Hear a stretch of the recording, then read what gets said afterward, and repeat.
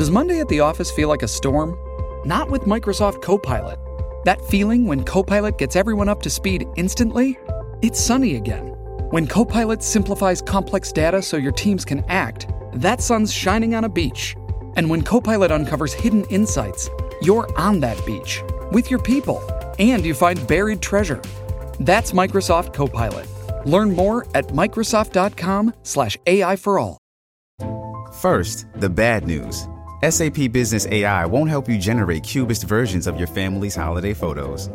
But it will help you understand which supplier is best to help you roll out your plant-based packaging in Southeast Asia, or identify the training your junior project manager needs to rise up the ranks, and automate repetitive tasks while you focus on big innovations, so you can be ready for the next opportunity. Revolutionary technology, real-world results. That's SAP Business AI. This audio program may contain descriptions of violence and topics that may not be suitable for everyone. Please listen with caution.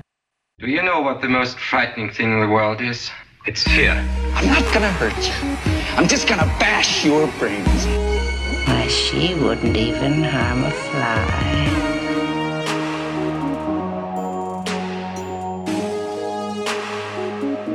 So, how has your quarantine been?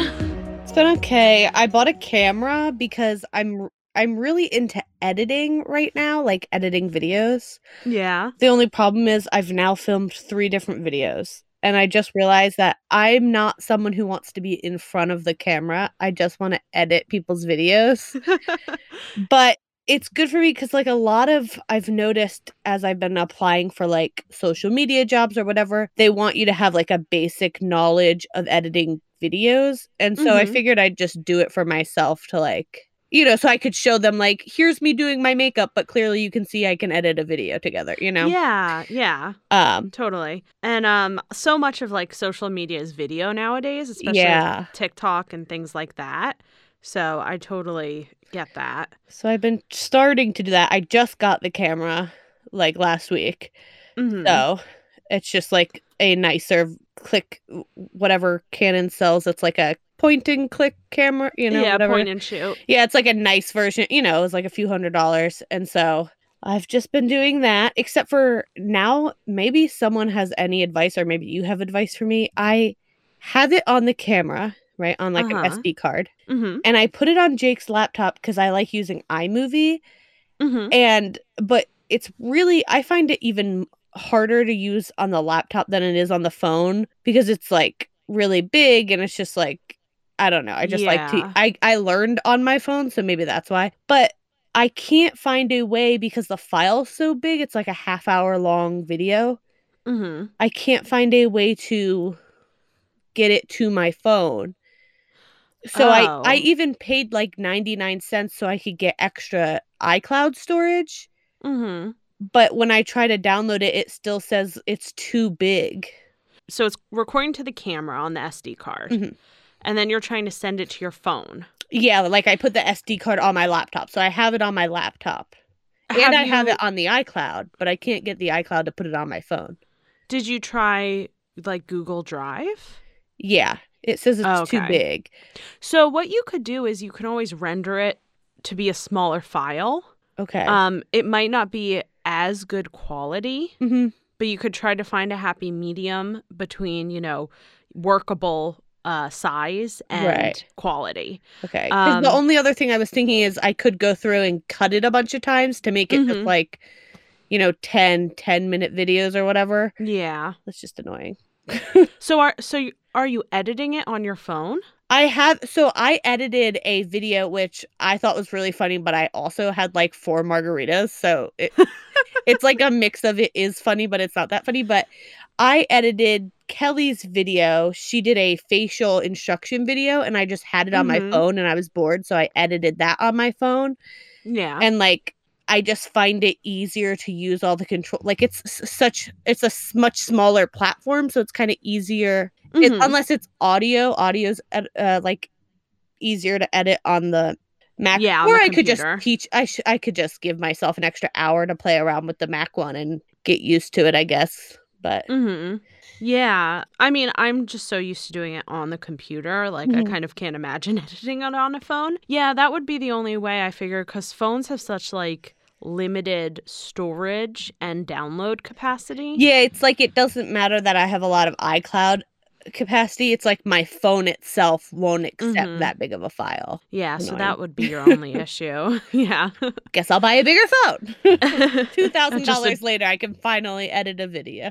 Yeah, you can finally download a video onto your phone.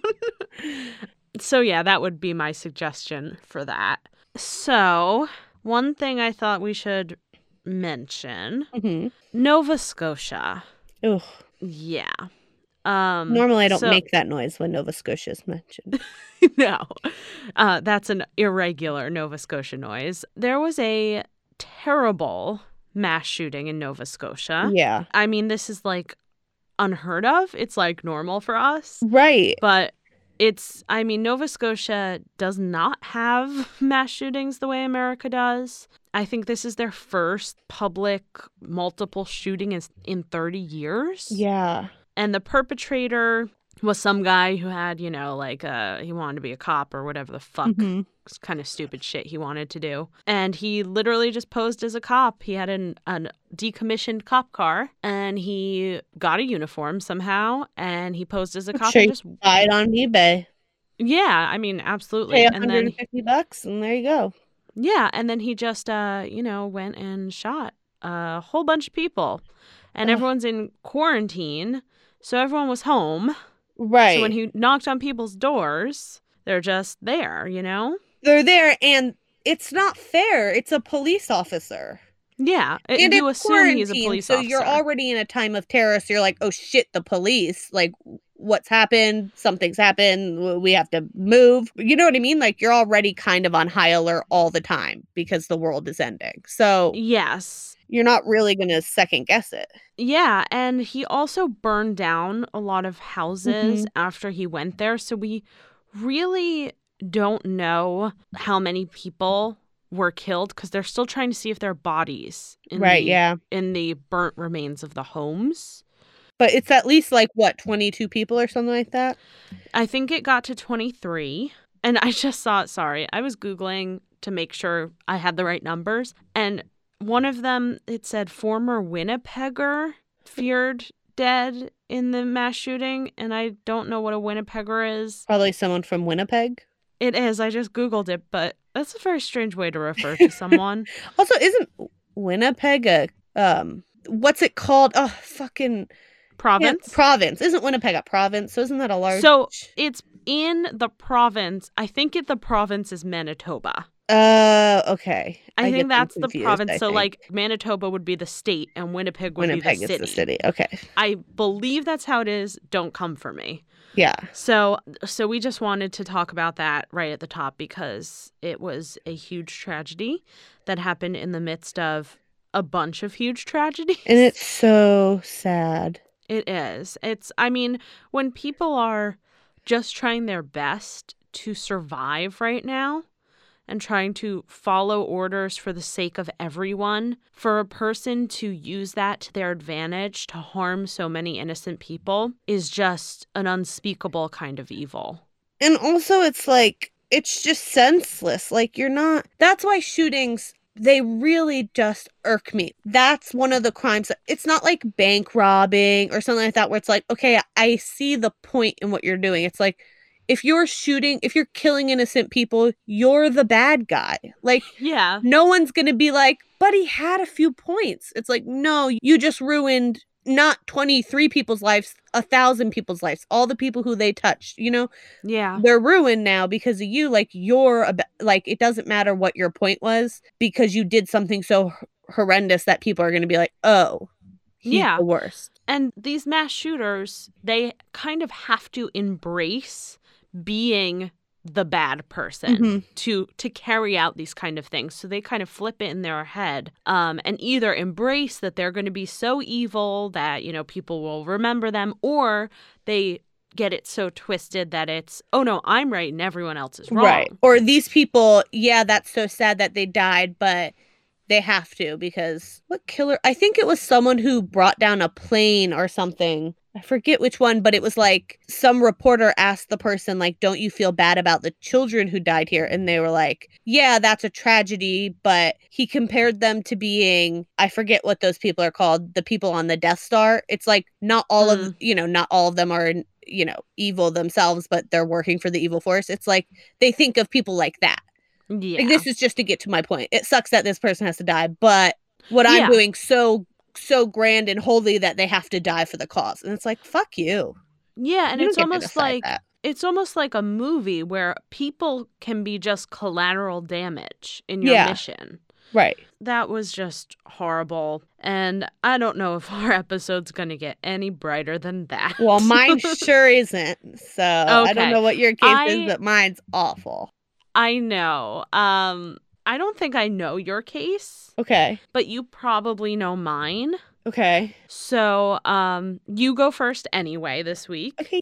And, I mean, we can launch right into it if you want. We're doing family murders. Murders. Okay. So I didn't know if you meant families who murder or families that get murdered. Uh-huh. Which one did you pick? Families that get murdered, but also by their family. So it's a little bit both. Okay. Yeah, cool. I'm down with that. Okay. Not, in practice. Yeah. This episode is brought to you by Shopify. Do you have a point of sale system you can trust, or is it a real POS? You need Shopify for retail. From accepting payments to managing inventory, Shopify POS has everything you need to sell in person. Go to shopify.com/system, all lowercase, to take your retail business to the next level today. That's shopify.com/system.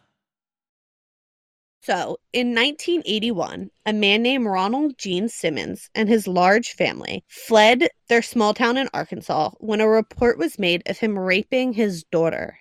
He was seen giving her more than friendly kisses each morning when she went off to school, and eventually she had admitted to police that she was pregnant with his baby. Ugh.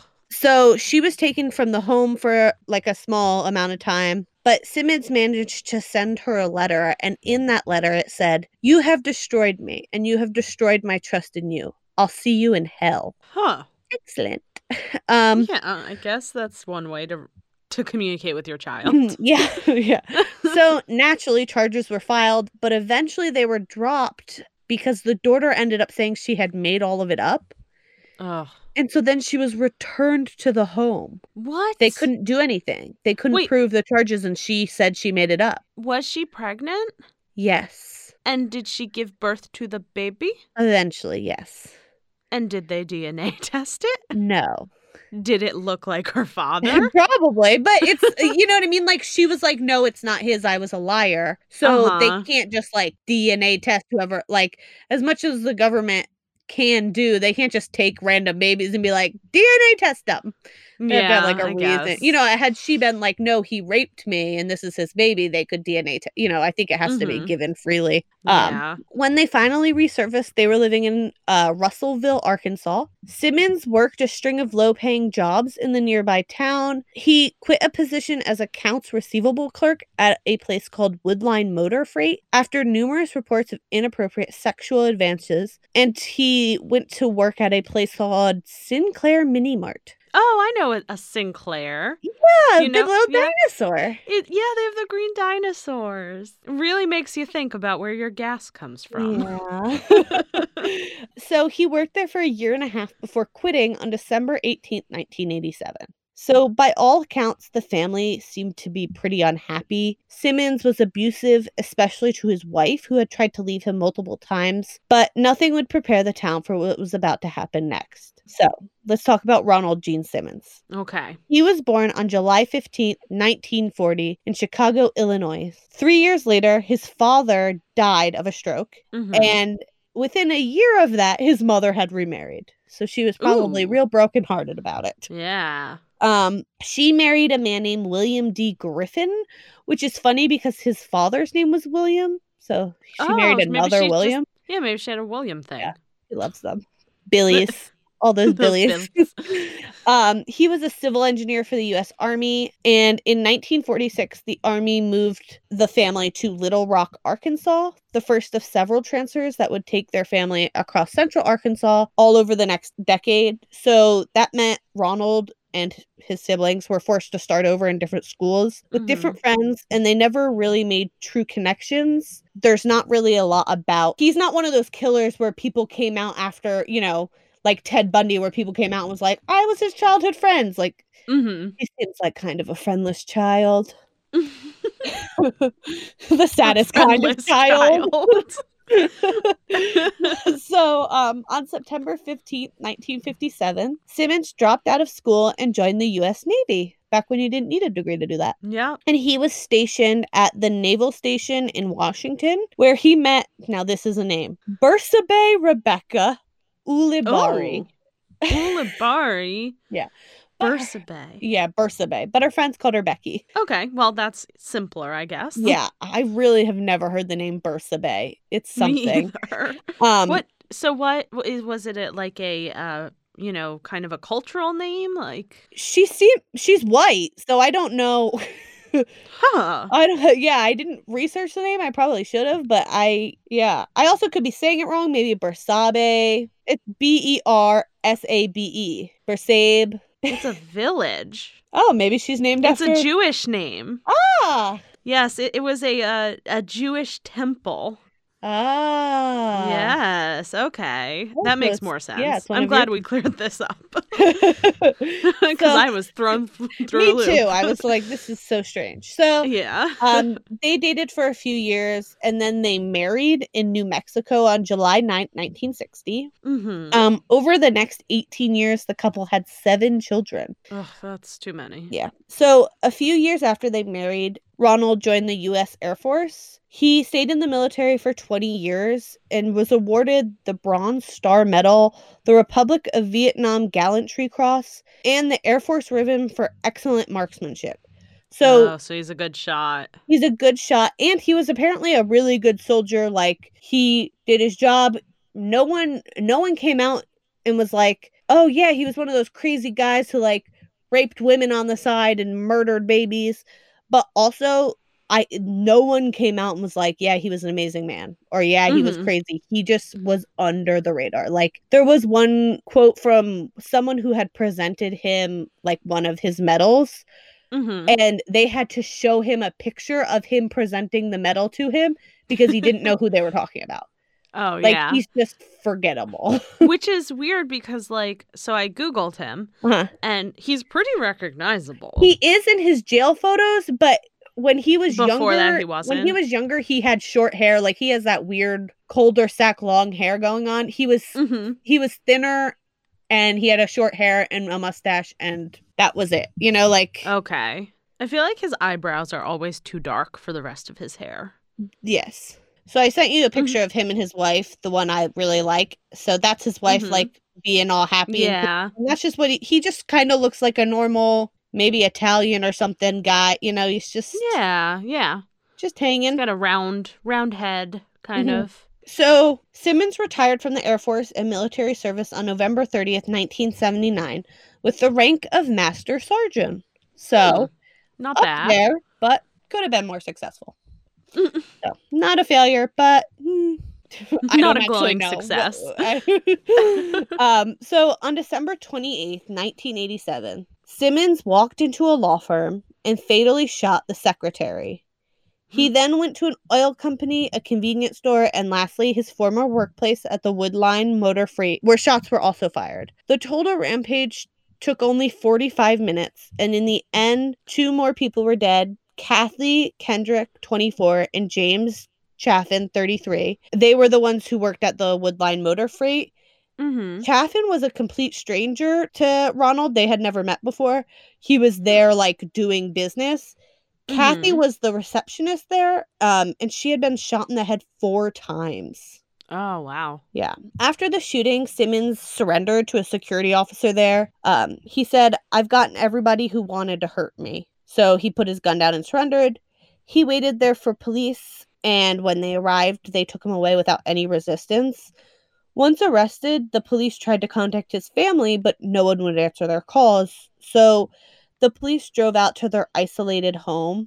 One paper would later interview a neighbor about their home, and they asked them, did you ever notice anything weird happening there? Blah, blah, blah. And the neighbor said, quote, he had the kids help him build the wall a couple of years ago. The fence, too. They went up last year, and behind the 8-foot-high barrier of cinder blocks, bricks, and barbed wire lived Simmons in his converted motorhome, a hilltop fortress in pine-studded Ozarks, surrounded by his wife, kids, and dogs, Bo and Duke. So that's apparently where he lived, in a motorhome within the trees, and there was literally like a barbed fence and then a stone wall.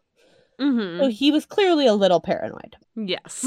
So when the cops arrived, they finally made it into the home, and they found a scene right out of one of our favorite movies, Black Christmas. Hell yeah. So Fat cookies? No, not quite that bad, but pretty bad. Aw. The Christmas tree was lit up with presents still wrapped under the tree, and they had so many grandkids that a lot of them were kids' presents, so there was little Mickey Mouse wrapping paper and but mere feet away laid the 12 bodies of the Simmons family.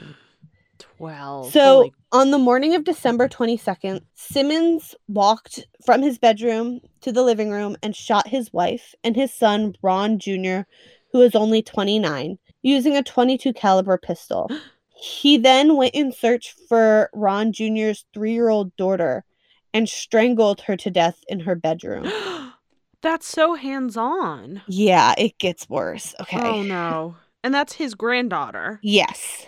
Ugh. So, then he waited hours for the other 4 children to return home. So, the 4 children, Loretta Simmons, who was 17, Eddie Simmons, who was 14, Marianne Simmons, who was 11, and Rebecca Becky Simmons, who were 8, walked in and found their mother and their oldest brother shot dead in the living room.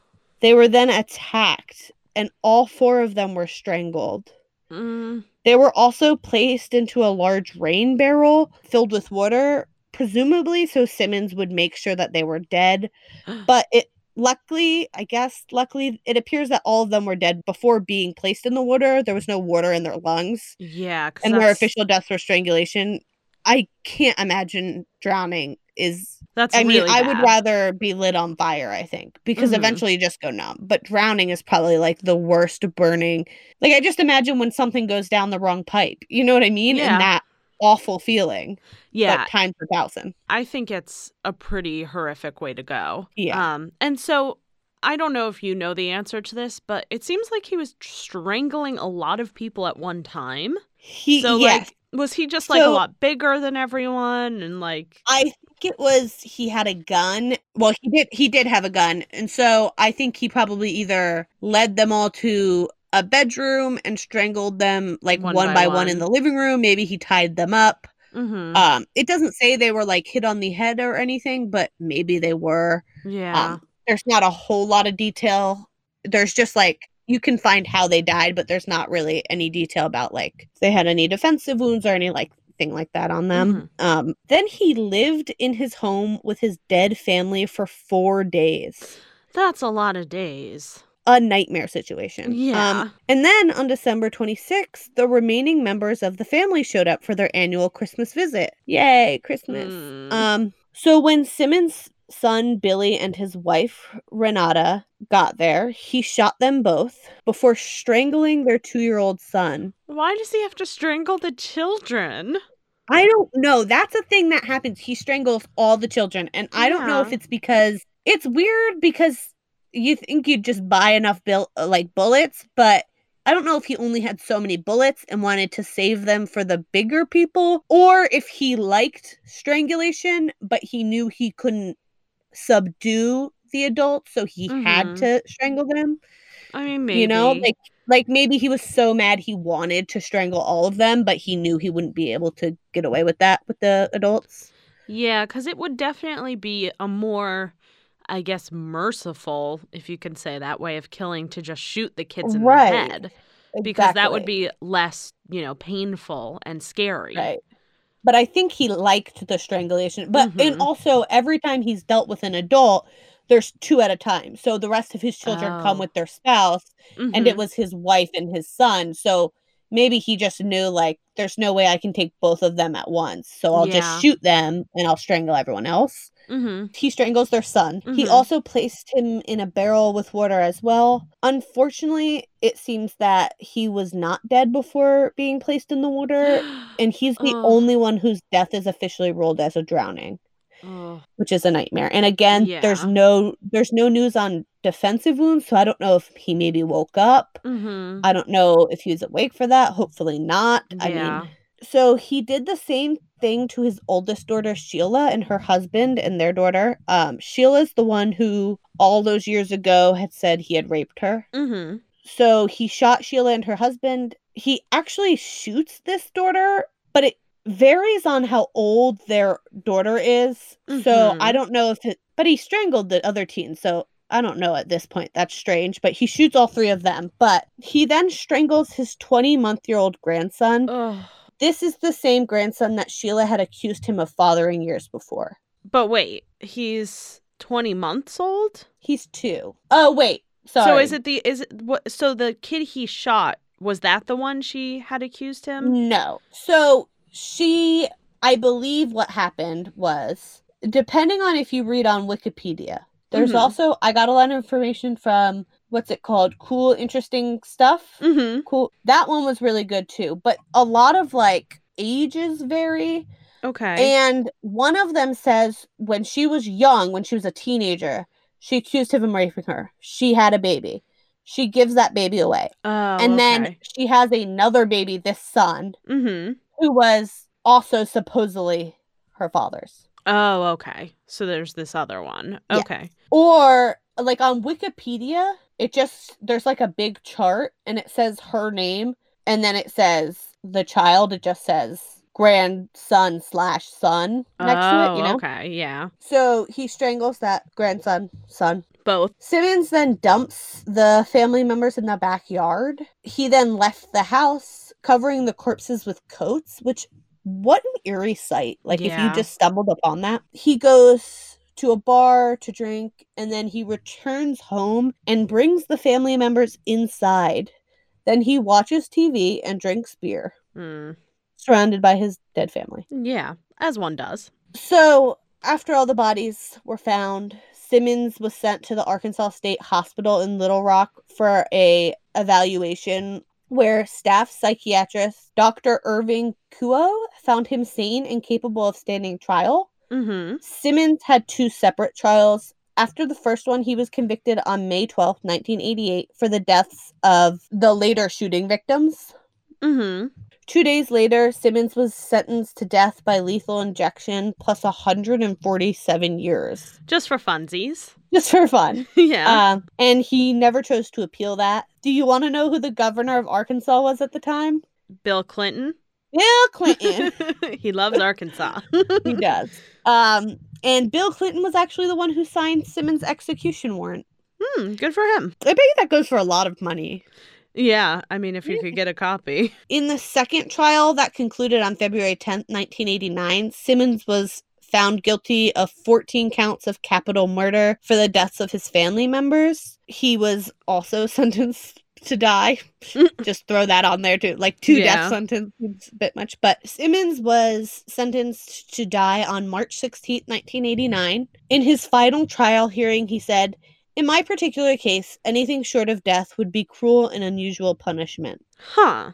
Interesting that he would say that. Yep. Simmons had chosen lethal injection himself as a method of execution. One of his defense attorneys said he was ready to die. He was at peace with it and he wanted it. I think he felt that they were going to take him out. He was going to take them out first. That was him talking about his family. Yeah, that's very strange. His defense attorney also said that there was more than one person to blame in this instance. They said if the authorities successfully arrested him back when he was supposedly abusing his daughter, then the murders likely wouldn't have happened, which That's not a good defense. No. You're not doing your job well. No, that's well, just... maybe they should have arrested him for the child abuse. Yeah, but... No one's arguing that. Yes, but also... all the other shit. Prosecutors from the old case came back at him and was like, well, we only dropped the cases for child abuse because the family requested it, which I also think is a bad defense for them. I mean, it well, is. We only did it because the family wanted it. Well, yeah, if I was abusing someone, I'd probably want you to not press charges too. Yeah, I think the main issue is that it's Sheila, right? Which one? The daughter who was raped. Yes, Sheila. So, yeah, I think because Sheila was unwilling to go to testify and to pursue the charges, I think their hands were tied. Their hands were tied, technically, which sucks. That's what they should say. They would be like, listen, if the victim wanted to not move forward with charges, we wouldn't have evidence if she didn't want to cooperate to further prosecute him. Right. But instead of just saying like, oh, the family didn't want it, it's like, it's the family that's the issue. Yeah. The whole family's what's the problem. So in the end, Simmons died by lethal injection, but he had killed everyone in his family, so no one was there to claim his body. Yeah. And he was buried in a common grave. Unforeseen downsides to killing your family. Yeah. Yeah. So in total, he killed 16 people, 14 of which were his family members. And him and his family's horrific story is one of the largest family massacres in history. I mean, yeah, he had a shit ton of family. It's insane how much family he had. Well, because they had 7 kids. And I wanted to do this story because it's so good in a way, like, you know, in such a bad way. Mm-hmm. But it's one of those cases that's like, for someone who killed so many people, other than the people he killed, he really made no impact on anyone else's life. Yeah. Good or bad. Like, nothing. Yeah, but up until then. And I wonder, do you have any information about why he did it other than he thought that he had to kill them? Like, he was paranoid? I think on Reddit, so there's a few things. Some people thought it was drugs, but everyone was like, there's no history of drugs. He wasn't acting weird, you know, after he was arrested or anything. But I think, and there's a big forum on Reddit about how he was in the Vietnam War. And so maybe he suffered from some head injuries or from untreated trauma. And so he started to get paranoid that his family wasn't actually his family. There were people on the other side, you know, trying to get him. Because with the abuse and stuff, it seems like his wife tried to escape him like 4 or 5 times. Yeah. And he would basically find her, beat her, and then force her back. And then said, like, you don't leave me. The only way you get to leave is if you're dead. Yeah. And so she stopped trying because she got so fearful. And they think she had started asking about how, like, what you need to do to get a divorce. And just, like, asking, you know, whatever. And I guess he found out about it. So some people think he was so enraged. But I think it has to be more than that because there was no reason for him to drive to the places he had once worked and shoot all those people. Yeah, no. And there's also, it doesn't say this because normally with like sexual assault things, they don't put the names a lot of times. But I have a feeling that Kathy, the girl he shot 4 times in the head, was probably the same person who said he was making unwanted sexual advances. Yeah, that would make imagine. Sense. He's just a creepy McCreeperson. Yeah, he's creepy and there's no real reason. He did it on Christmas. That sucks. Like, yeah. And all those kids, too, it's just like, you shoot your wife in some horrific domestic battle, that's awful enough. But to kill a bunch of kids by strangling them, like, they're not going to leave you. Half of them aren't even yours. They're your grandkids. You know what I mean? It's just like, there's just no reason. Yeah, like, it's one thing to get in a heated argument and kill your wife in passion. That's still awful. But at least you can somewhat wrap your head around it. But to strangle a bunch of kids, like, there's no reason for it. No, and they're all his grandkids too. They trust him. And also you're going to turn yourself in at the end. So it's not even like, oh, well, they can't know because they'll be witnesses. It's like, in the end, you just turned yourself in. Yeah. It's like you should have just turned yourself into a psychiatric hospital. Yeah. Like, that would have saved us all a lot of trouble. The first time you're like, I could just shoot him. There you go. That's when you turn yourself in. Yeah. Yeah. When you got to step back for a second, just be like, well, This might be easier. I just went away. Yeah. Yeah. Wow, I had actually never, ever, ever heard of that. Yeah. So, it's yeah. Oh, that's so sad. So many kids. Maybe yours will be better. It won't be. Oh, I mean, compared to that, I guess if you're doing pure body count, yes. Do kids die in it? Teenagers. Mine's sadder because they're babies. Yes. No, I'm just kidding. You win. I win. Yes, you win. So, I mean, I think you're going to know immediately this case. Ooh, okay. Hey, it's Kaylee Cuoco for Priceline. Ready to go to your happy place for a happy price? Well, why didn't you say so? Just download the Priceline app right now and save up to 60% on hotels. So whether it's Cousin Kevin's Kazoo Concert in Kansas City, go Kevin, or Becky's Bachelorette Bash in Bermuda, you never have to miss a trip ever again. So download the Priceline app today. Your savings are waiting. Go to your happy place for a happy price. Go to your happy price, Priceline. So, I am going to tell you about the Clutter family murders. Ooh, wait, is this... Okay, if this is what I think it is, then I know. What do you think it is? Wait, is this that weird family? I don't even know how to describe it. Is it that the In Cold Blood people? It is. Ah, yay! I have a confession to make before I go into this. Okay. I've never read In Cold Blood. What? You should do it. I ordered it. It arrived yesterday. Yeah, you should do it. It's a very, very good book. Yes. So I am going to read it. But for this, I actually I got a free Sundance subscription for 7 days. And I watched a new documentary series that's out about it called Cold Blooded. Ooh. Wait, but you didn't watch In Cold Blood? Nope. You gotta watch it. It has Philip Seymour Hoffman in it, and it's amazing. And it also has the guy who played Herschel in The Walking Dead, but he's much younger, so he doesn't look like Herschel, so I'm okay with that. I don't know. I have an aversion to old movies. You know what it is? That one's pretty good. There's like a good chunk in the middle that you could probably just like not have in there. Yeah. Because it's like it's a lot of like him being involved with being in the town. It's like, no, I just want to know about the crime.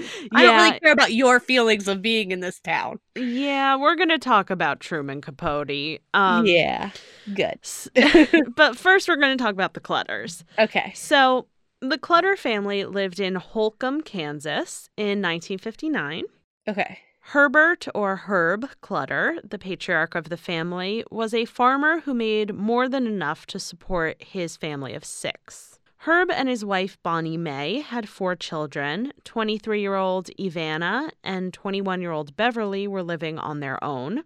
16-year-old Nancy Mae and 15-year-old Kenyon Neal lived at the Clutter family home. Ivana was married and had moved to Nebraska, and Beverly was attending nursing school. The family, minus the 2 older daughters, lived in a rural 14-room farmhouse that sat on 640 acres of land. That's a lot of land. I didn't know it's that much. A shit ton of land. The town of Holcomb was fairly close-knit, and people who were residents during the 1950s remember that it was a very safe area. Those who knew the family remember Herb Clutter as an active member of the community, someone who is easy to get along with, and a reliable and protective person to those whom he loved. Herb was also influential in the agricultural field in Kansas. In the documentary, they showed actually footage of him explaining how his farm worked for some news broadcast.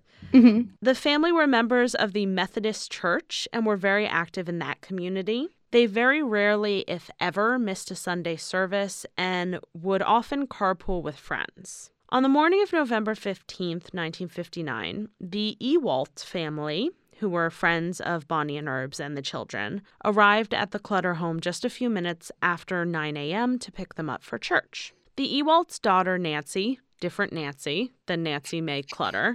That's why I call her Nancy Mae in this. She got out of the car and rang the doorbell, but no one answered. She went around back and looked at the garage and saw the family's cars parked there. After receiving no response from inside the home, the Ewalts began calling other families to see if they knew where the Clutters were. Multiple people called the Clutters' home phone, but no one answered. Finally, the Ewalts family returned to the Clutter farm, and they brought another neighbor who was a friend of Nancy's named Susan Kidwell with them. The door was unlocked, and they entered to find the kitchen completely cleaned with not a dish in the sink. The Ewalds kept calling out for the Clutters, but no one responded. They made their way up the stairs, and Susan Kidwell was the first to find Nancy May in her room. Susan screamed and ran from the house, and Nancy Ewald, who was behind her, went into the room. She saw Nancy May lying in her bed and at first thought that her friend was still asleep. She decided to try to wake Nancy May up by shaking her, but then she noticed there was blood all over the bedroom wall. Mr. Ewalt went to use the Clutter's phone to call the police, but he noticed that the phone wires had been cut and the receiver was off the hook. He then went to his car and used his car phone to call authorities. Earl Robinson, the town sheriff, and a friend of the family received the radio call and went to the Clutter home. He was led to Nancy May's body and then cautiously led the search for the other 3 family members. Herb Clutter was found in the furnace room. He had been bound, gagged, shot with a 12-gauge shotgun, and had his throat cut. So much overkill. It was a lot of overkill. Kenyon was found in a separate room in the finished basement. He was tied to a couch and had also been bound and gagged and shot in the head with a shotgun. Bonnie was upstairs in her room, shot in the side of the head with a shotgun, again bound and gagged. She was in her bed. Nancy May was also in her bed, bound, gagged, and shot in the side of the head. A half-bloody footprint was found on the floor of the basement, so it was actually on a mattress that Herb's body had been placed on after he was killed. The blood was determined to belong to Herb Clutter, and investigators were able to identify the shoe that had made the print. There were also prints made in the dust of the floor that were only visible when crime scene photographs were developed. The blood and the dust revealed 2 boot tread patterns. One was a cat's paw and the other was a diamond sole. A portable radio and a pair of binoculars were the only items missing from the home, and police could not find any evidence that cash had been taken. There was also no sign of forced entry. What weird things to take from someone's home. I know. They're very strange items out of the whole house. So Nancy had plans to go to a midnight movie with her boyfriend, Bobby Rupp, on Saturday, November 14th. However, Herb suggested that they go on Friday instead, and they did. If they had kept their date as planned... Fucking Herb! I know. It's very likely that Nancy May would not have been home and wouldn't have been killed. So the case was soon turned over to the Kansas Bureau of Investigation, the KBI. The lead investigator, Alvin Dewey, found that Herb Clutter had signed for a $40,000 life insurance policy the day of the murders, November 14th. This life insurance policy was later paid out to Ivana and Beverly. At first, investigators thought that the murders may have been linked to the insurance policy, but then they found out that the policy had been in the works for months and the date of signing was just a coincidence. That's a real big coincidence. It really is. It's just like unfortunate that it kind of like led them off the trail a little bit. So they also interviewed Rupp, Nancy May's boyfriend. He was the last person to see the family alive and was immediately deemed a suspect. Some thought that Herb Clutter may not have approved of Nancy May's boyfriend, and this could have been the motive, but Rupp was quickly ruled out. Also, what dad approves of their 15-year-old's boy? You know what I mean? Like, yeah. I'm sure he wasn't the most, Yeah, he seemed like a good kid, though. He is interviewed in the documentary now. Yeah. It's just like a typical Midwest family. The dad pretends that he doesn't, no guy's good enough for my daughter, blah, blah, blah. Mm-hmm. Also, I will say, when I was, I read this book when I was young, probably 13, 14. And the son is he's pretty good looking. That son and that family, it's yes. Okay, your neck's a little wide, but... He was 1950s good looking. Yeah, he was. When I was 14, I was like, oh, the cute guy died, Yeah. But Nancy May's boyfriend, so Bobby Rupp, he became kind of like the focus of the town. Because they were like, well, it had to have been someone who knew them. He was the last one to see them. And he actually ended up switching schools. Yeah, that sucks. Also, he's so young. It's like, yeah. I mean, not that young guys, I guess, couldn't murder a whole family, but it just seems like overkill. Yeah. Yeah. So the Hutchinson News offered a $1,000 reward for information leading to the arrest of the murderers of the Clutter family. They received 250 leads, but none panned out. 10 days after the murders, an inmate at the Kansas State Penitentiary in Lansing saw the Hutchinson News and reached out claiming to have information. That inmate was Floyd Wells, who had been employed by Herb Clutter as a farmhand and had witnessed Herb pay someone in cash out of a safe on the Clutter property. According to Wells, Herb had about $10,000 in this safe. After he stopped working for Herb, Wells was arrested for burglary and was sent to the Kansas State Penitentiary. While he was serving time, he was cellmates with a man named Richard Dick Hickok. He went by Dick. Yeah. Hickok was serving a sentence for stealing a rifle out of a residential home and then trying to resell it. Wells and Hickok talked about the Clutter farm and the money that was thought to be in their safe. Hickok had always been a bit of a troublemaker. His father used to bail him out of trouble by giving a horse to the person Hickok had wronged. And locals always joked that you could tell how much trouble he was in by how many horses were in his father's field. So, like, if there was no horses, like, you know that he had done a bunch of shit.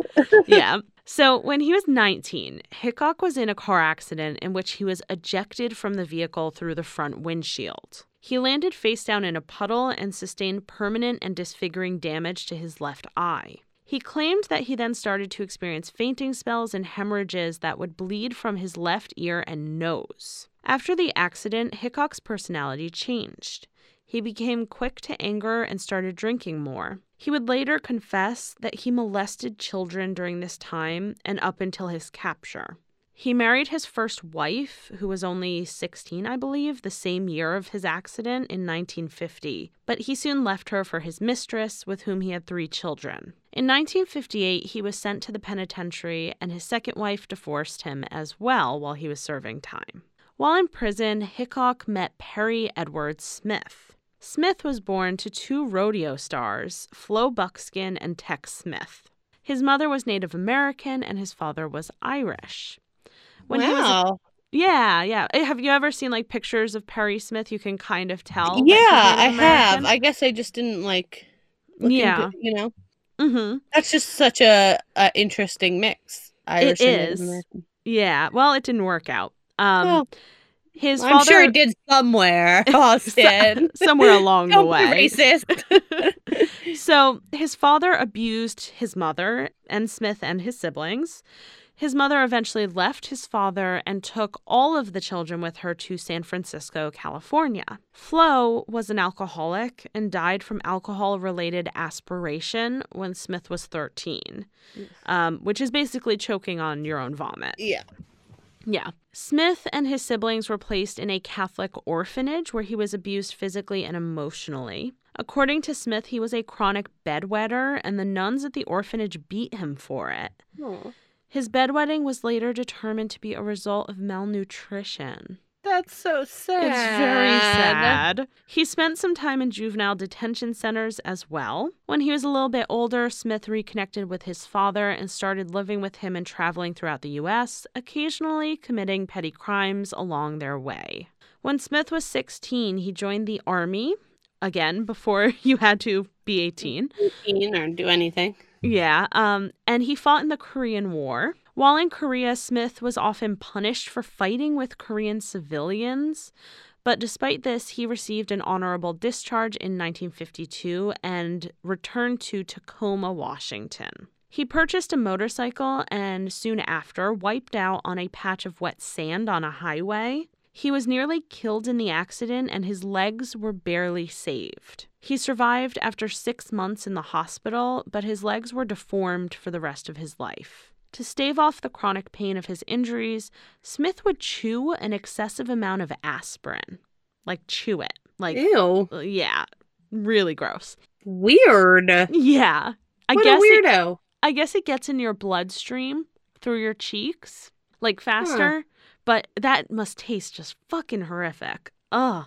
It was around this time that Smith's sister and brother both committed suicide, and his remaining sister severed all ties with him.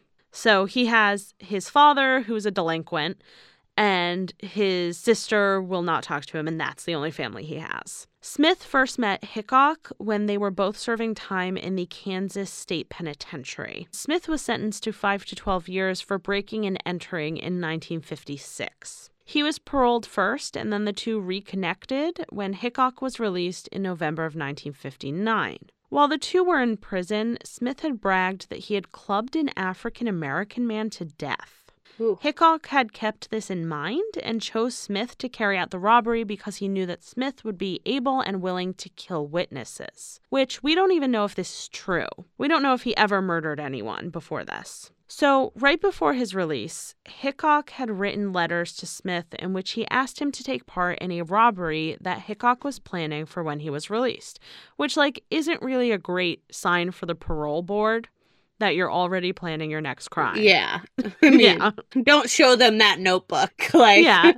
This is why prison letters are checked now. It's because of them. A condition of Smith's parole was that he not return to Kansas, and taking part in this scheme would entail violating his parole. According to Smith, he agreed to meet Hickok because he was told that another inmate friend of his was going to be involved as well, but when he got there, that friend had left for the East Coast. Soon, Smith learned that Hickok's plan was to use the information that he was given by Floyd Wells to rob the Clutter family. The pair prepared for the robbery by purchasing all of the rope in a store, all of the rope they had. Ron Swanson, give me all of the eggs and bacon. Give me all the bacon and eggs you have. Yes. They got a hunting knife and a shotgun all on credit. They first stopped at Hickok's family home in Edgerton, Kansas, before driving 400 miles to Holcomb on the night of November 14th, 1959. No one would know the specifics of the horrific events that took place that night until over a month later. After the murders, Hickok and Smith fled the home and traveled throughout Kansas, first stopping at Hickok's sister's home where his bloody shirt and his rifle would later be found. On the way, Hickok passed about $500 in bad checks to pay for their needs. Back when you could just do whatever you want. Right? Nothing, there was no get in confirmation. And get out. Yeah. And once you were gone, you were gone. Yeah. One purchase was made at Brown's Furniture Mart in Kansas City. Also, can I just say, do you know the punishment for a bad check is 30 days in jail? That seems excessive. I'm just saying. That is a lot. I feel like you should just have to work and pay that off. You just have to. You think you just have to pay whatever the check was worth? Yeah, and when you're in prison, you can't make the money to pay the check. So also, a lot of people who write bad checks are also mothers down on their luck or stupid teens or something. It's or people who honestly didn't know that it would bounce. Right. Yeah, that sucks. How crazy. The men used one of their bad checks to buy a television set, which is you're on the run. Why do you need a TV? Also, back then, it's a big... It's gigantic, and we're trucking it throughout the United States. Yeah. So the police were notified when the check bounced, and investigators went to the store and asked several employees to positively identify the fraudsters, and they did. They tried to pass off another bad check at a gas station a few blocks away, but the attendant had actually gone to school with Hickok and knew better than to accept checks from him.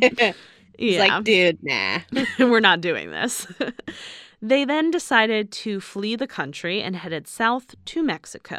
When they got to Mexico, they shipped a box of their personal items to Las Vegas. They spent some time in Mexico but soon ran out of money. Hickok and Smith decided to go back to the United States and drove up into California and then made their way east to Florida, where they traveled around the state, which is that's such a weird U-turn to make. Also Florida. So while they traipsed around the U.S., police began following up on Wells's tip.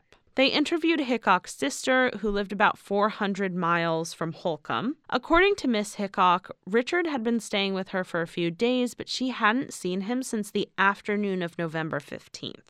Police asked to search the home, and she agreed. Inside, they found a bloody shirt and a shotgun in the closet. The 12-gauge shotgun had been purchased in Olathe, Kansas on credit. Now, ownership of a shotgun wasn't rare in Kansas, but there was something about the gun that made investigators believe it was connected to the crime. KBI agent Harold Nye began interviewing Hickok's ex-wives, family members, and friends. Nye was confident at this point that Hickok was likely their suspect. In late December, Hickok and Smith headed west to Las Vegas, where they were finally spotted by police. Their car was parked outside of a post office with the same plates that had been reported to law enforcement. They didn't think to change them? No, they didn't. It's the same stolen car. Las Vegas officers apprehended the men on site. Hickok and Smith had been picking up the box they had shipped from Mexico. Inside the package, police found 2 pairs of boots, one with a cat's paw sole and the other with a diamond tread. Harold Nye, one of the leaders of the KBI's investigation, confirmed with the Las Vegas police that these shoes were very likely the ones that had left the footprints in the Clutter home. Those shoe prints were a critical piece of evidence, and it was pure luck that the police grabbed them after they had picked the package up. Because if they had grabbed them before, they would have never had that evidence. Yeah. Nye drove to Las Vegas to transport the fugitives, and they were taken into KBI custody on December 30th, 1959, 46 days after the murders. Hickok and Smith initially claimed that they had been staying with Smith's sister at her home in Fort Scott, Kansas. Police spoke to Smith's sister and discovered that not only did she have no contact with her brother, but she had never lived in Fort Scott. So that she was just like, completely made up. Fuck him, and also fuck him. Yeah, He's exactly. not going to use me. Almost immediately, KBI agents separated Hickok and Smith. Hickok proved to be the more talkative of the two and told investigators that he had not killed anyone and that Smith had been the one to pull the trigger each time. Smith was almost the exact opposite. He told the police very little and denied having any knowledge or involvement in the murders. After Hickok made his official confession in Las Vegas, charges were filed against Hickok and Smith for 4 counts of murder. They were transported separately back to Garden City, Kansas, which is about 8 miles from Holcomb, where they were going to be held and tried. I think that's like the county seat. Smith was riding in a car with Dewey, Al Dewey, the KBI agent, behind the car that Hickok was in. Dewey used the long drive to his advantage and told Smith that Hickok had given a full confession and heavily implicated Smith in the murders. As Dewey told Smith this, they could both see Hickok talking to agents in the car in front of them. So he's just like yapping away. Yeah. Smith told Dewey, quote, "Isn't he tough? Look at him talk. Hickok had told me if we were ever caught that we weren't going to say a word. But there he is, just talking his head off." He's just like, I spy something blue. You're never going to get he's there. doing. He's like, "Ooh, I like this song. Turn this one up." Look at those trees. What kind of trees do you think those are? Do you think birds live in that trees? I love birds. Yeah, it's just completely unrelated. So Smith became angry and launched into his side of the story. He told Dewey that Hickok drove them to the Clutter family farmhouse. Smith tried to talk Hickok out of the robbery, but Hickok insisted that there was money in the house. And he also talked about the prospect of a teenage girl that he could rape in the home. Hickok would later confess, quote, "Before I ever went into their house, I knew there would be a girl there. I think that's the main reason I went there. It was not to rob them, but to rape the girl." He told Smith on the drive to Holcomb, quote, "I sure would like," oh, this is a disgusting quote. I'm sorry. I apologize for this. This is like one of the most disgusting things I've ever read. Yeah, so this is what he told Smith on the drive. He said, quote, "I sure would like to bust that little girl's box out." Ugh. That's honestly so gross. Yeah. But right before they began their intrusion, Hickok made no mention of Nancy May. Instead, he pointed out the Clutter home as evidence of their wealth. He had told Smith, "Just look at the setup. I know damn well he's got a safe in there." So he was like, their house is nice. Yeah. They must have a safe. They must have money. Yeah, just lying around. Yeah. So they arrived between midnight and 1 a.m. and entered through the unlocked office door. They used a flashlight and began looking for the safe but couldn't find it. They stumbled upon Herb Clutter downstairs and asked him where the safe was. He told them that there was no safe and there was no money in the home. Hickok insisted that Herb was lying to him, and his frustration escalated. Hickok ordered Smith to disable the phone in the home while he continued to interrogate Herb about the money. Smith asked Herb who was on the second floor of the home, and he had told the intruders that his wife and children were asleep in their beds. The men first woke Bonnie up. Herb assured her that the men only wanted money and told her not to be afraid. She affirmed that there was no safe with cash in the home. Hickok asked where Bonnie's purse was, and she pointed him to it.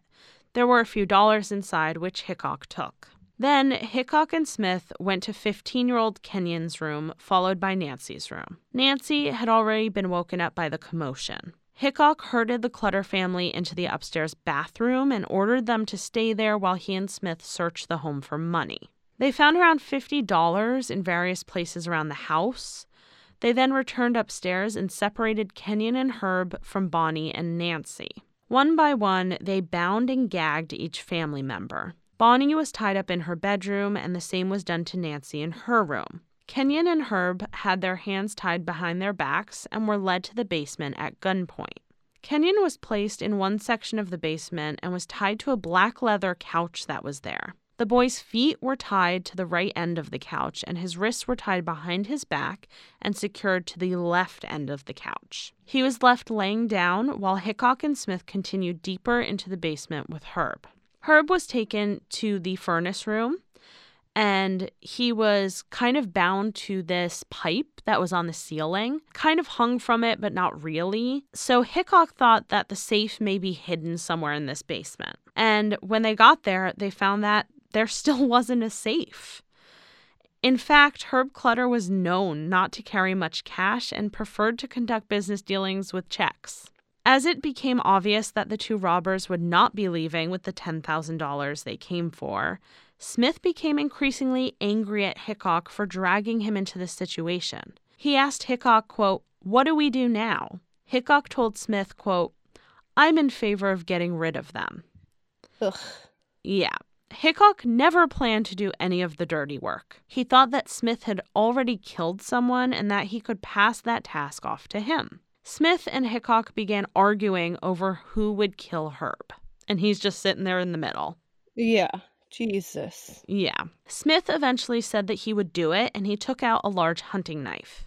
Smith was seething with rage, not at Herb or the rest of the Clutter family, but at Hickok. He put this rage into the murder of Herb Clutter. Smith took the knife and stabbed it directly into Herb's neck. Herb began to make a desperate gurgling sound as he choked on his own blood. Smith turned to Hickok and told him, "Now it's your turn. Do your part." Hickok took the knife and stabbed the same location that Smith did. Literally didn't even make a new cut, just stabbed the same one. Yeah. Smith, realizing that Hickok wasn't going to finish the job, told him, "Dick, the man is suffering." He then took the shotgun and fired directly at Herb Clutter's face. He later reported that he saw, quote, "a flash of blue light, which allowed him to, quote, see his head split apart." Ugh. Yeah. Smith then took the gun and walked toward Kenyon. He couldn't see well in the darkness of the basement, and he aimed the barrel where he believed the boy's head to be. He fired and hit Kenyon in the head, killing him. Hickok and Smith returned to the second floor of the home, and Hickok expressed to Smith that he planned on raping 16-year-old Nancy before they killed her. But Smith, who was disgusted by Hickok's pedophilic desires, would not let him. Nancy May was in her bed with her wrists bound behind her back, her ankles tied together, and a length of rope connecting her wrists and ankles behind her. The teenager was shot in the side of the head, sending blood spatter on her bedroom wall. Bonnie Clutter was the last to be killed. She was shot in her bed with her hands bound in front of her and tied to her ankles. With all of the present members of the Clutter family dead, Hickok and Smith grabbed Kenyon's portable radio and Herb's binoculars, got into their stolen car, and headed out of town. Now, we don't know who actually pulled the trigger in the murder of Nancy or Bonnie. At trial, it was said that Smith was the shooter in all of them, but later he said that Hickok had actually killed the two women and that he had said he did it at trial because he didn't want to upset Hickok's mother. With Smith's confession, investigators had a complete account of the murders. KBI agent Al Dewey began holding daily press conferences to keep the public and the press updated about the case. After one press conference, Al Dewey was introduced to two strangers who would come to play huge roles in the case and its legacy. The sheriff's secretary led a woman with short brown hair and a small man into Dewey's office to meet with him. They introduced themselves as Nell Harper Lee and Truman Capote. Capote told Dewey that he intended to write a story about the Clutter family murders. Truman had been following the case since news of it had reached him, and he asked several town officials for access to the inner workings of the investigation, but had been denied each time. Dewey was the first person inside of the investigation to allow Capote to take part in it. He facilitated communication between Capote and some other officials, and that was how Capote was granted access to the home. He took a slew of photographs of him standing in the Clutter farmhouse and took notes about the rooms and the layout. These pictures are pretty famous now. He interviewed Smith and Hickok often and formed relationships with the killers. He became especially close to Smith, who was notoriously hard to talk to. Smith was very guarded and took a long time to open up to people. Some think that he was amenable to Capote because they were both really short. Capote was notoriously small and stood at 5 feet 3 inches. Smith was only 1 inch taller, though he was not as slight as Capote. Capote was just small in every way. Have you ever seen video of him? Yes. He also has a very, I guess, notable way of talking. He does. Yes. Yeah. And also, he's just he's one of those people who you kind of want. He's kind of, not to say he's a mean girl, but he's like Regina George, where the more you don't want to be around her, you still want to be around. You want him to talk to you, to like you, because he has a weird speech, but he's very frail and he's very charismatic in a way that's not normally how you see charismatic people. He's not loud, but he draws you in. Yes, he is very soft-spoken. Yeah. And he says the word quite a lot. Yes. It was something I noticed. And I did want to work on an impression of him, but I don't think I can do it. It's very hard. Philip Seymour Hoffman does almost a spot-on impression of him. Oh, yeah? And he said in an interview, he said he worked on it for 2 years. It was so hard. Because it's so particular, and you almost don't want to go kind of derogatory with it. Yeah, because it's a mix of everything. It's not Southern, it's not feminine, but it is, but it's not, it's Yeah, he also has kind of a lisp going on. But not really, a though. full-on lisp. You couldn't just do a lisp. You know what I mean? It's not just that. It's a mixture of a lot of different things. Yeah, and I feel it's kind of become, when people do very derogatory homosexual speech patterns. Yes. It's very much derivative from his interviews. It kind of reminds me, from living in the South and in Alabama especially, it kind of reminds me of really formal people from Mississippi. Yeah. They almost speak and you think, are they gay or are they Southern? Which is not great. But you know what I mean? You can't really tell it's on the they're all kind of sounding like that. That's just their, And he was very, everyone thought of him as a New Yorker because that's, where he spent a lot of his famous life. But he was from New Orleans. Yeah. So he did have that Southern drawl, kind of. He's very interesting. I actually kind of decided after this, because I wrote so much, I had to cut it down for this. And so I might do this case in more detail and with more of the psychology on my other podcast. And I'll also talk about Smith's relationship with Truman Capote, because apparently it was very close, but very destructive. It's interesting to talk about. So. Also, there was a big thing about how, not big, but there were a few articles, especially out of the new one's not called In Cold Blood, right? I think it's just called Capote. Oh, maybe, yeah. It's a biography? Yeah. Yeah. But it focuses about him. It's about him writing In Cold Blood.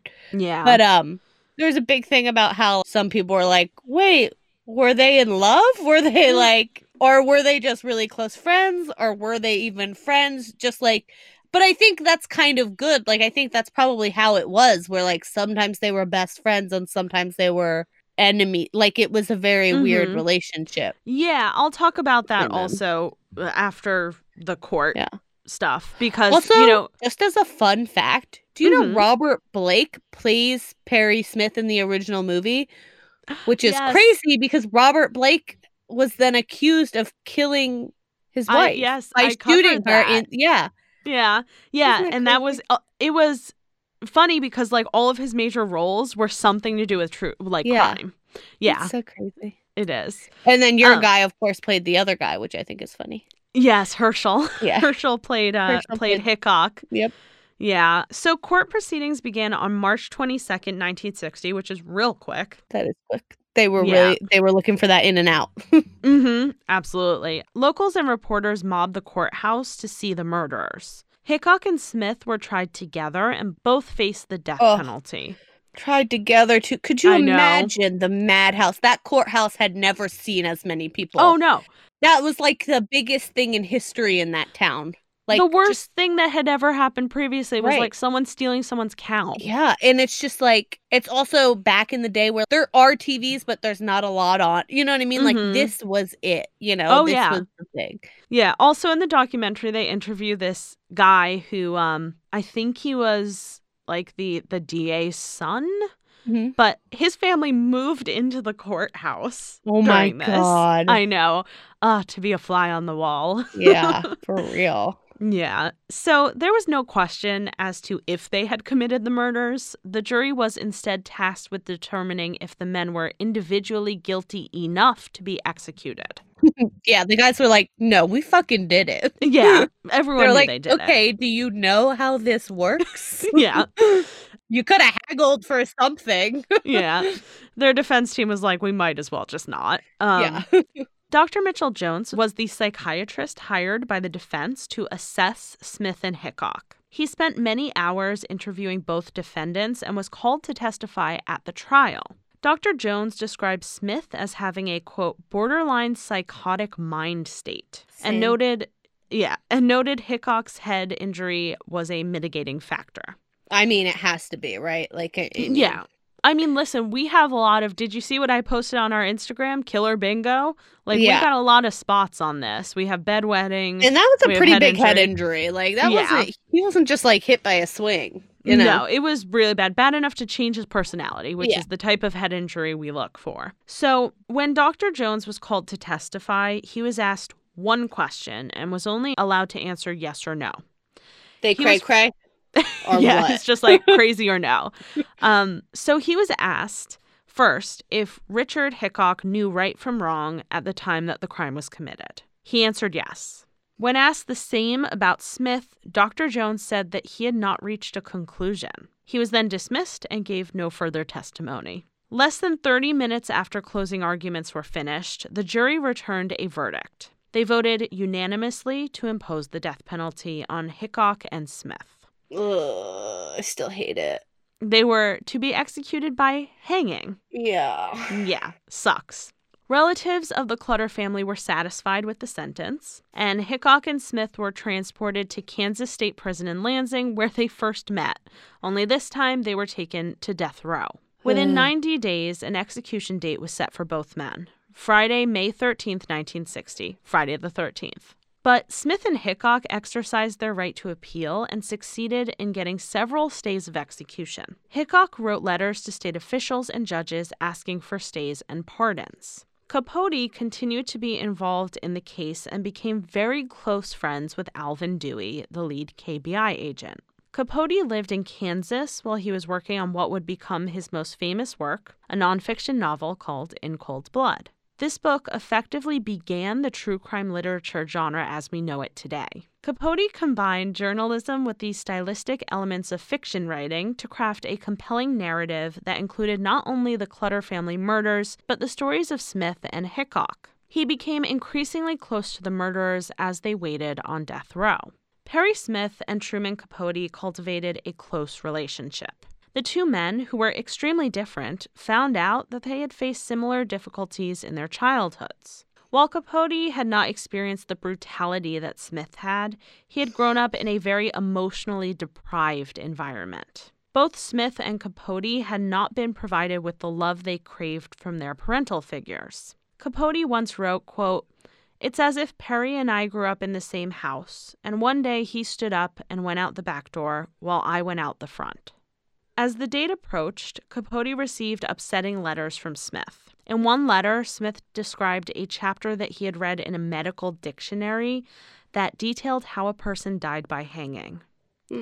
Smith was understandably upset by what he had read as he tried to prepare himself for death. Capote traveled to Lansing, Kansas for the execution.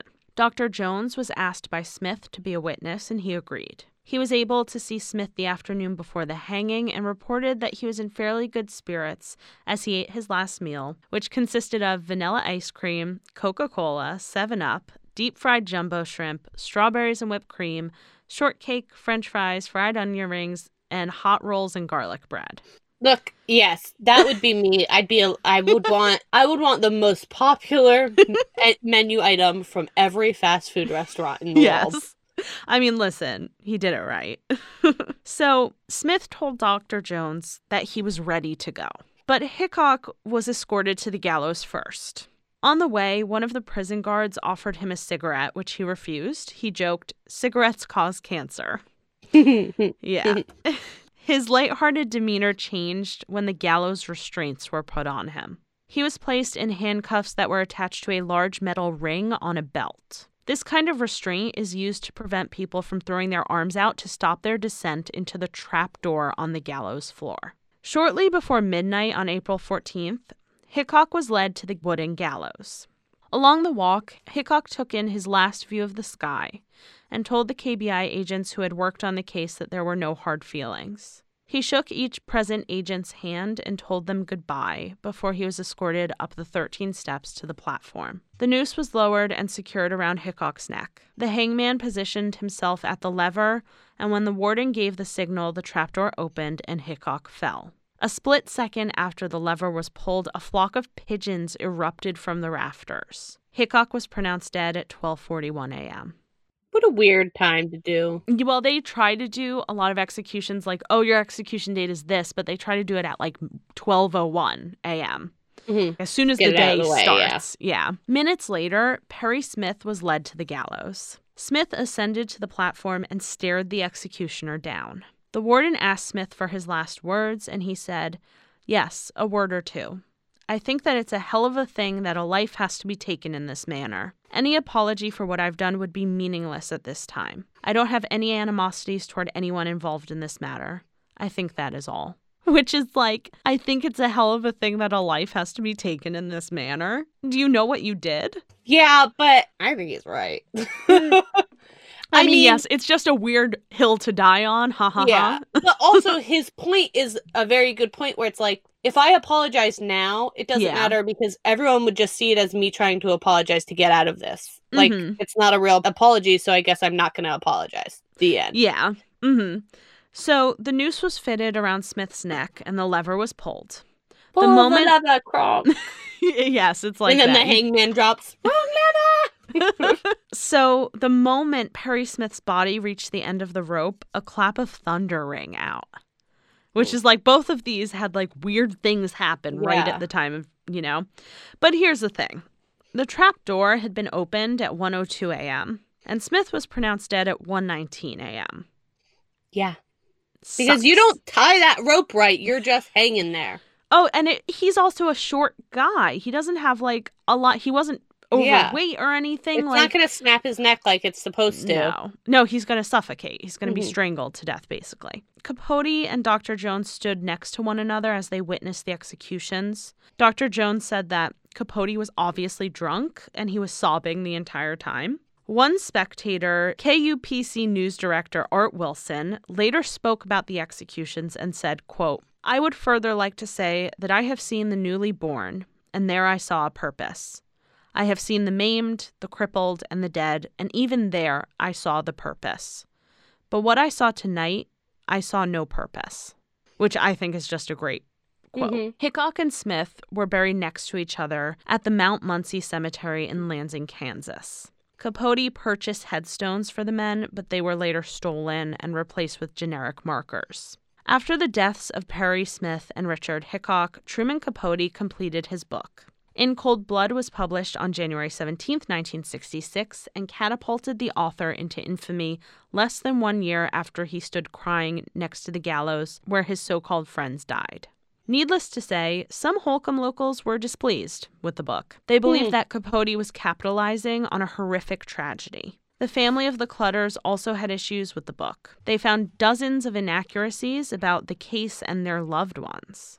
Well, he really went in on Bonnie. Yes. Went in. Like, she was the focus for a while. Yeah. And it seemed like... So the way he portrayed Bonnie was bad. She was painted as a depressed and almost agoraphobic woman with little life left in her. In reality, apparently she had like some postpartum depression after she had her first child, but she like sought out help and got treated for it. So she had like on and off depression. She had some depression throughout her life. Like I think there were like her family was like, yeah, when she was a teenager, blah, blah, blah. But yeah, he really painted her as like, it was almost like they were doing a justice by killing her because she didn't have any life left. Yeah, which is totally not true because they actually, in the documentary, they show she had sent a letter out to all of their like extended family members. And she had said, it's been a really long time since we all had Thanksgiving. So this is an invitation to come to the farm for Thanksgiving. We're going to have board games and we're going to do this. And it's going to be like a family reunion for like a few days. So she was planning this whole event. Yeah. And looking forward to having all these people. She played with her kids. There's pictures of them at the beach. Like, she was and not... I know pictures can lie, but she seemed pretty happy. Like, she seemed as happy, you know. Yeah, she was also getting ready for her daughter's wedding that was supposed to take place a week after the murders. And that the wedding still went on. And the investigators also had advised the daughter, Beverly, they had said, you should just change your name now because the media is going to get bad. It's going to go crazy. Yeah. So, I mean, she was involved in all of these things. So it was really a huge disservice to not depict her properly. So I absolutely understand what their issue is with that. And he also spoke about the two living daughters. Yeah. And it was just like looking back, when I first read the book, I was like, tell me more about everything. But it's like, they probably didn't need to be mentioned more than just like they were survived by. You know what I mean? It was kind of like, let's give them some privacy. Yeah. Because when the book came out, it had been a year, or 2 years, or, you know, like not very long. Well, it was less than a year after the Hickok and Smith were executed. And it had been 5.5 years since the murders. And for the documentary, I know I bring this documentary up a lot. I watched it 2 times. It's 4 episodes long. It's 4 hours, basically. The daughter of Ivana and her granddaughter, they are interviewed, but they do not appear on camera. So you just hear their voices. And then Herb and Bonnie's niece, you know, Kenyon and Nancy's cousin, she is interviewed on camera. And she gives a lot of insight as to what the family was actually like. Yeah. So some readers also took issue with the sympathetic light in which Smith and Hickok were cast. Which I haven't read it, so I don't know if that's true. Yeah, but also... He created a personal relationship with them that kind of bordered on ethical. Well, I think the point was... Well, also, when he started writing the book, it wasn't so set in stone what they did / how they did it. But also, it's important, especially in a death penalty case, to realize that even horrific criminals have a backstory. Yeah, I mean, both of these, there are mitigating factors for both of these people. Yeah. I think people were kind of like, wow, he bashed Bonnie, but he's kind of sticking up for these 2 men who murdered a family. Right. I think that was the feeling. Well, also, in Capote's defense, Bonnie's dead. Yes, he can't interview her. These 2 guys, well, also, she's dead. These 2 guys aren't dead yet. You know what I mean? Yeah. Like, so giving them some, like, backstory or whatever might have been, you know what I mean? Like, they're there in front of him. They're real life people.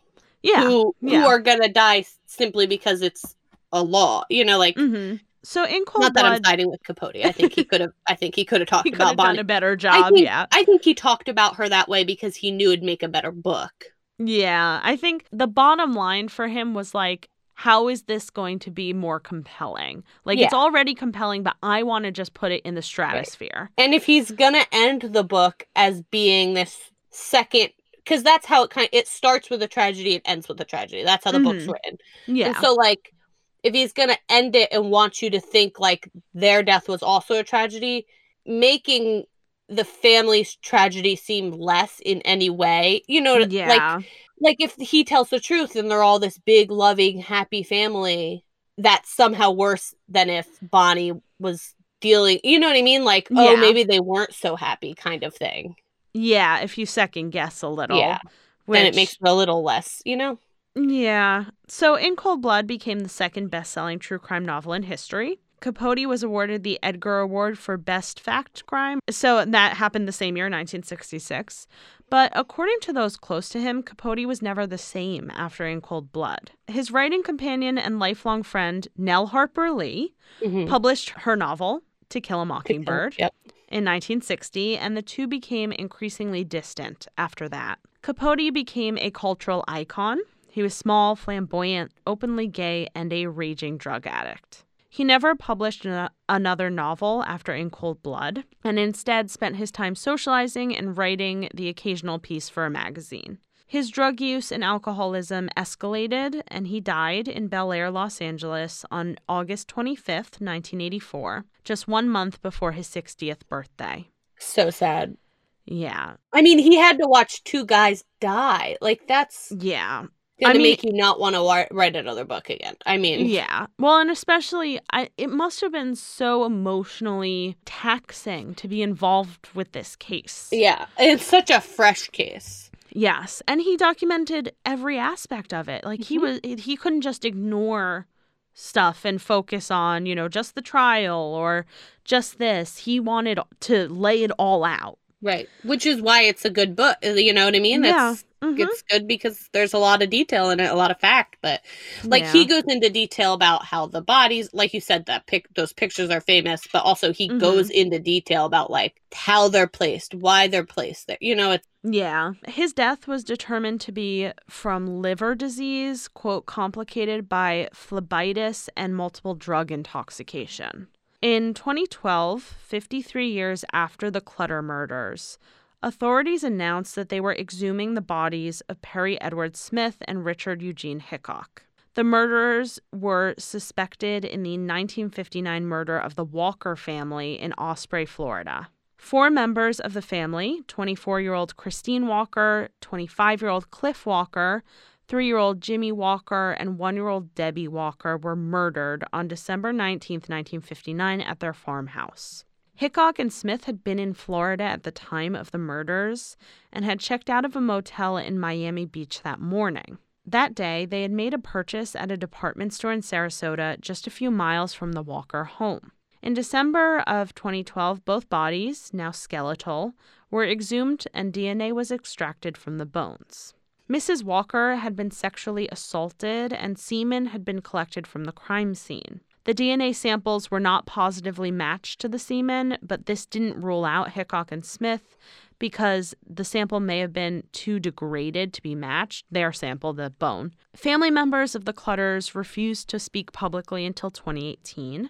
Herb and Bonnie Clutter's niece, as well as Ivana Clutter's daughter and granddaughter, gave extensive interviews for the documentary Cold-Blooded: The Clutter Family Murders. The Clutter farm was up for auction in 2006, but no one offered a sufficient bid. Some locals believe that the ghost of Nancy Clutter haunts the home and can be seen roaming the halls at night. It's gotta be haunted. You'd think, right? The massacre of the Clutter family has become an infamous American crime, albeit one with more focus on the killers and Truman Capote than on the people whose lives were lost. And that's the Clutter family. It's just such a good book. I just love the book. Because in the end, you go in reading and thinking In Cold Blood, okay, yes, this family died in cold blood, but in the end, they also died in cold blood. What? You know, like, it's one of those times where, like, as a 14-year-old reading it, I was like, yes, they're the bad guys. They need to die at the end. And then all of a sudden, it was the first time I was like, oh, right. They could have just not killed them. Yeah. The same way those guys could have just not killed that family. You know what I mean? It's like... Mm-hmm. Oh, and the niece of the Clutters, in the documentary, she says, she was like, listen, we all were happy that they got the death penalty. And I have never wished for death for anyone. I'm not even in favor of the death penalty. And she said, and I knew it wouldn't make me feel better. But for some reason, it just seemed like the right thing to do. Mm-hmm. Which is also very hard to reconcile. Yeah.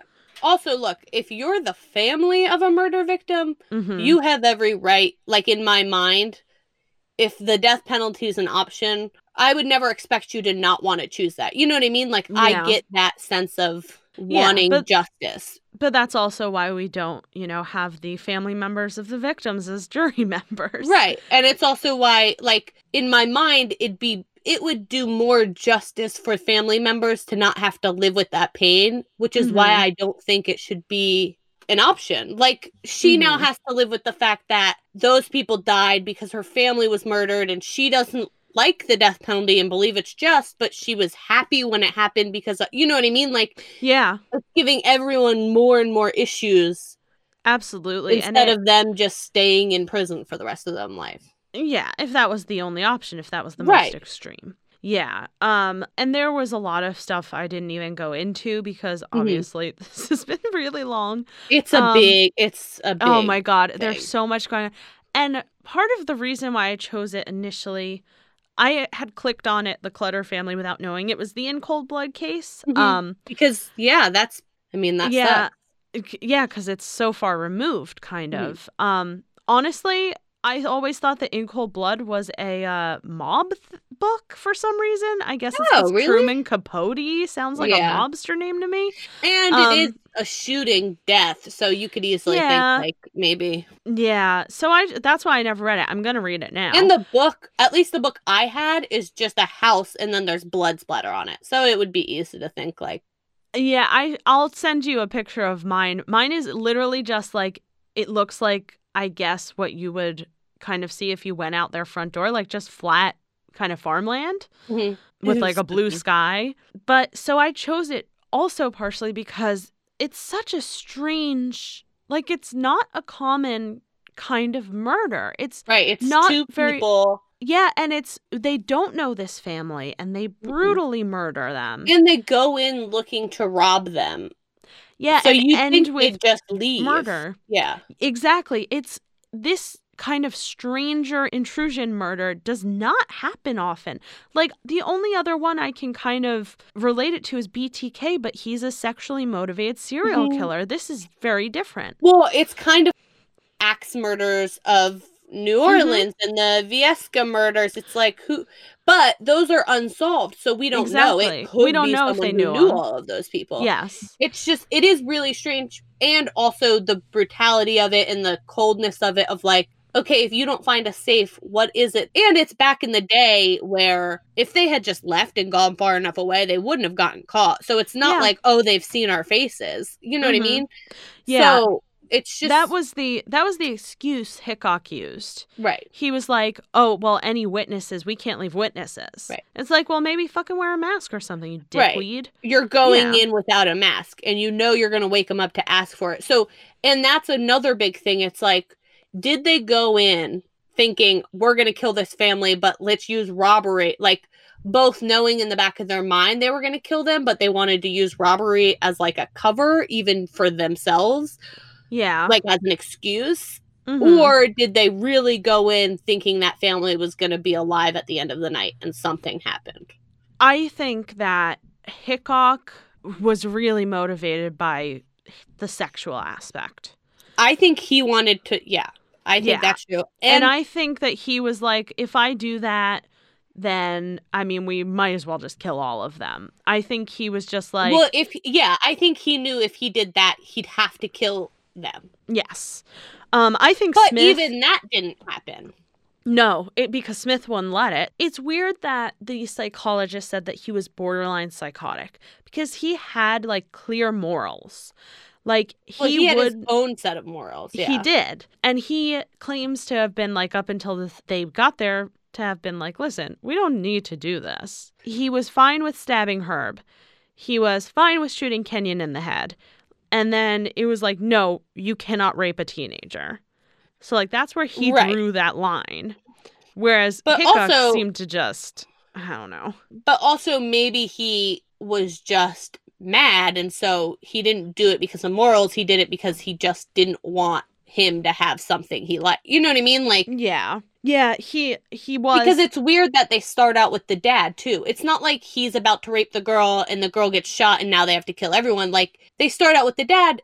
Why did they even have to kill the dad? You know what I mean? Like, yeah. There was no reason. All of it was just completely unneeded.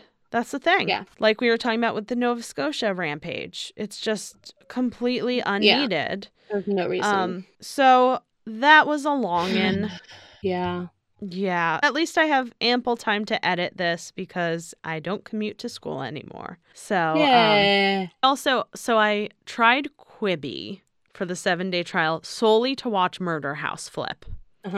Not worth it. Oh, okay. I'm just going to put that out there. Not worth it. It needs to be the Property Brothers doing that show. Yes. It needs to be them. Or Chip and JoJo. See, I wanted like a mashup of like kind of Ghost Hunters and like Flip or Flop or something. And this was not it. Yeah. Like this just was not that I wanted. It's also like, because they're only 8 minutes per episode. So it's like 3 parts for one house. Yeah. So, I mean, like, they do the Dorothea Puente house and they just, like, put a patio where the bodies were. They're like, here, this is a cactus. It'll look lovely. Yes, exactly. So I was just like, really? Like, people are paying $8 a month for this? Yeah. So, that was not, that I canceled that subscription. On the bright side, if you want a subscription, you should pay for it. Or not even pay for it. If you haven't yet, Shudder lets you get 30 days for free. It's excellent. So good. I'm keeping it. Like, I've decided to keep it. See, I feel like I've watched everything on it. I haven't because my parents don't really watch horror movies and I've been here. Me and Jake have been in a big horror movie, spooky vibe. So we've been watching a lot. And now I'm at the point where I don't know what to do because now I don't have anything to watch.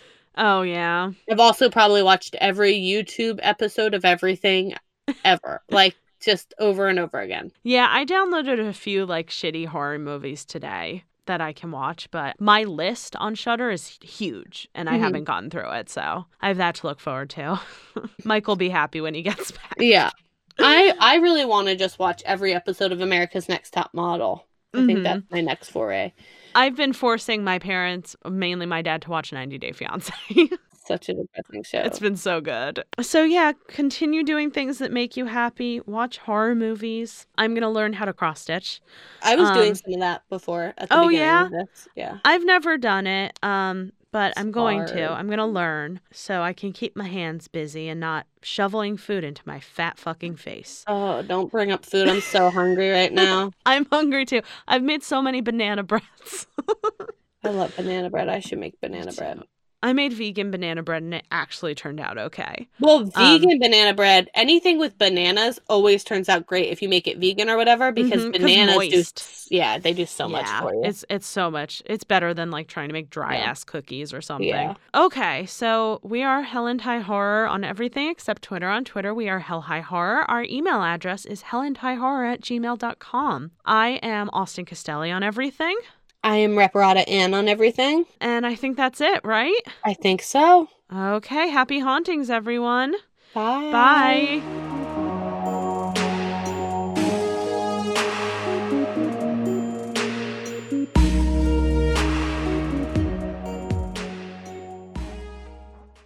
Brain fog, insomnia, moodiness, weight gain. Maybe you think they're just part of getting older, but MIDI Health understands that for women over 40, they can all connect to menopause. It's at the root of dozens of symptoms we experience, not just hot flashes. MIDI clinicians are menopause experts, offering safe, effective, FDA-approved solutions covered by insurance. 91% of MIDI patients get relief from symptoms within just 2 months. Book your virtual visit today at joinmidi.com.